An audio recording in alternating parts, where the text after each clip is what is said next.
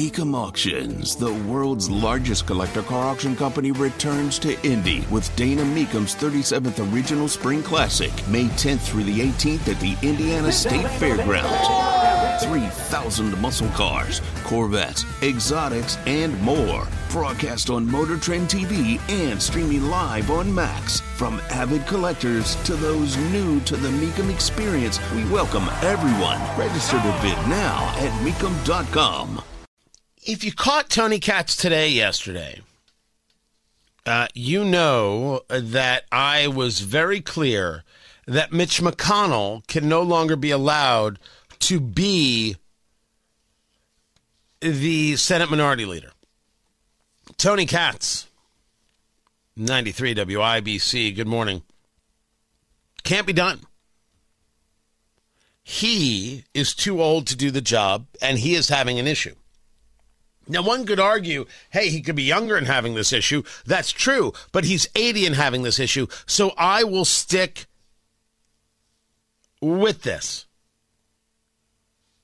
He's too old to do the job. That's all there is to it. Nothing more, nothing less. And yesterday, when he was speaking to reporters, and he just stopped talking like he did a month prior, he just stopped talking. It is actually frightening to watch and to witness that he gets asked a question and he cannot go anywhere with it. He just freezes. It is a problem. And we have to accept the fact that sometimes people are too old.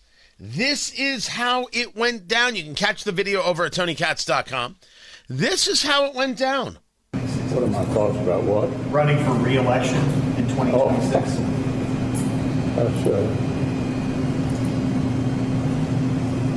He is asked a question about running for re-election, and he goes, oh. And he then turns a little bit to the right. And you heard him just stop. He starts to say something. It all stops.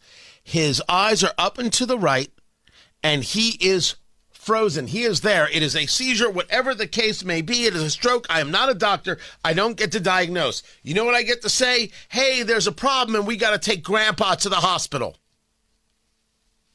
And then his staffer comes next to him on his right side, arm around him, another hand, her right hand on his right arm. Did you hear the question, Senator? Running for re-election in 2026? He goes to answer. All right, I'm sorry, you all. We're going to need a minute. Senator. Benny. He's frozen. He even looks down, but he still is not together. He's still not there. Okay. And then he catches himself, and then he's quote-unquote back. He needs to get checked out, but he can't be the Senate Minority Leader. It just can't be done. And age is now a front and center conversation in elections, whether Biden likes it or not, whether Trump likes it or not. Who cares? Who cares? This is now front and center. Some people are just too old. Joe Biden's too old. Dianne Feinstein's too old. John Fetterman is not too old. He's just too incapacitated.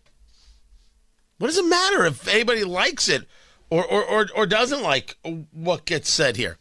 It's just the facts.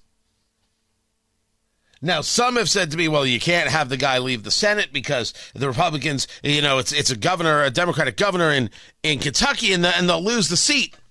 The Republicans are already down. What's the point? And secondly, what are we about? The political power or a recognition that this can't work? Well, Tony, Democrats are about political power. I know. Ain't it disgusting? Aren't these people disgusting? Dianne Feinstein, I said it yesterday. I said it today. I'll say it today. I don't have any belief any belief at all that there isn't somebody assisting Dianne Feinstein after she uses a restroom? Do you? I'm discussing the facts of her age. It is obscene. Well, what about Chuck Grassley? He's 88. Can we discuss the fact that Chuck Grassley needs to retire? Except mentally, he comes across better than all of these people. There's no comparing Chuck Grassley to Dianne Feinstein. No comparing Chuck Grassley, the senator from Iowa, to Joe Biden. No comparing Chuck Grassley to what's happening with Mitch McConnell. Do we want just the power, or do we want to actually say to ourselves, we can do better than this? Because we can do better than this, damn it. This is nuts. Just nuts. The popcorn moment, let's do the thing. It's a story you need to hear to believe. Then grab your popcorn because there is more. I was looking for a little bit. There it is. You know, they've got the hurricane, and you, whenever you have a hurricane in Florida, you have the opportunity for people to play the fool, right? And when they play the fool, they sometimes go eluding. Look, people are out of their house. They evacuated. Time for us to steal what we can. Governor Ron DeSantis addressing exactly that. The sheriff about kind of some of the challenges. They did get a lot of water down there. There's no question.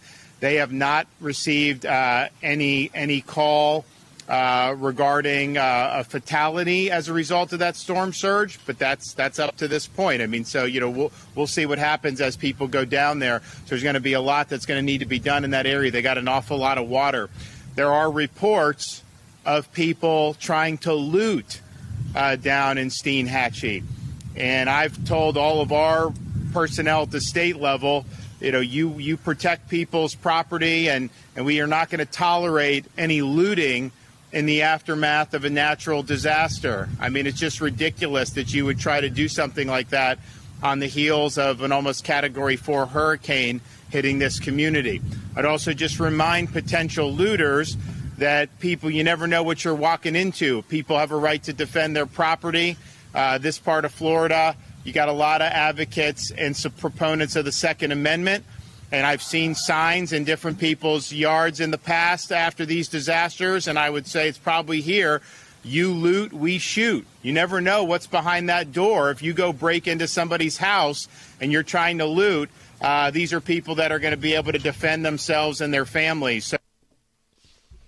And just like that, Governor DeSantis picked up votes. By the way, if you've never seen those signs, they are totally out there. And you got to see also the imagery here. DeSantis, there's fallen trees behind him, but there's also members of the National Guard lined up behind him. He's at the podium looking like a commander-in-chief. You know, it's going to be seen as, it's going to be spun as, look at him taking advantage of a disaster to bolster his political opportunities. No, he's doing his job, and people are going to notice. Do I think it helps him, you know, it convinces people that he should overtake Trump? I don't think he's going to overtake Trump today. I think it will be seen as very helpful, though. That's just reality.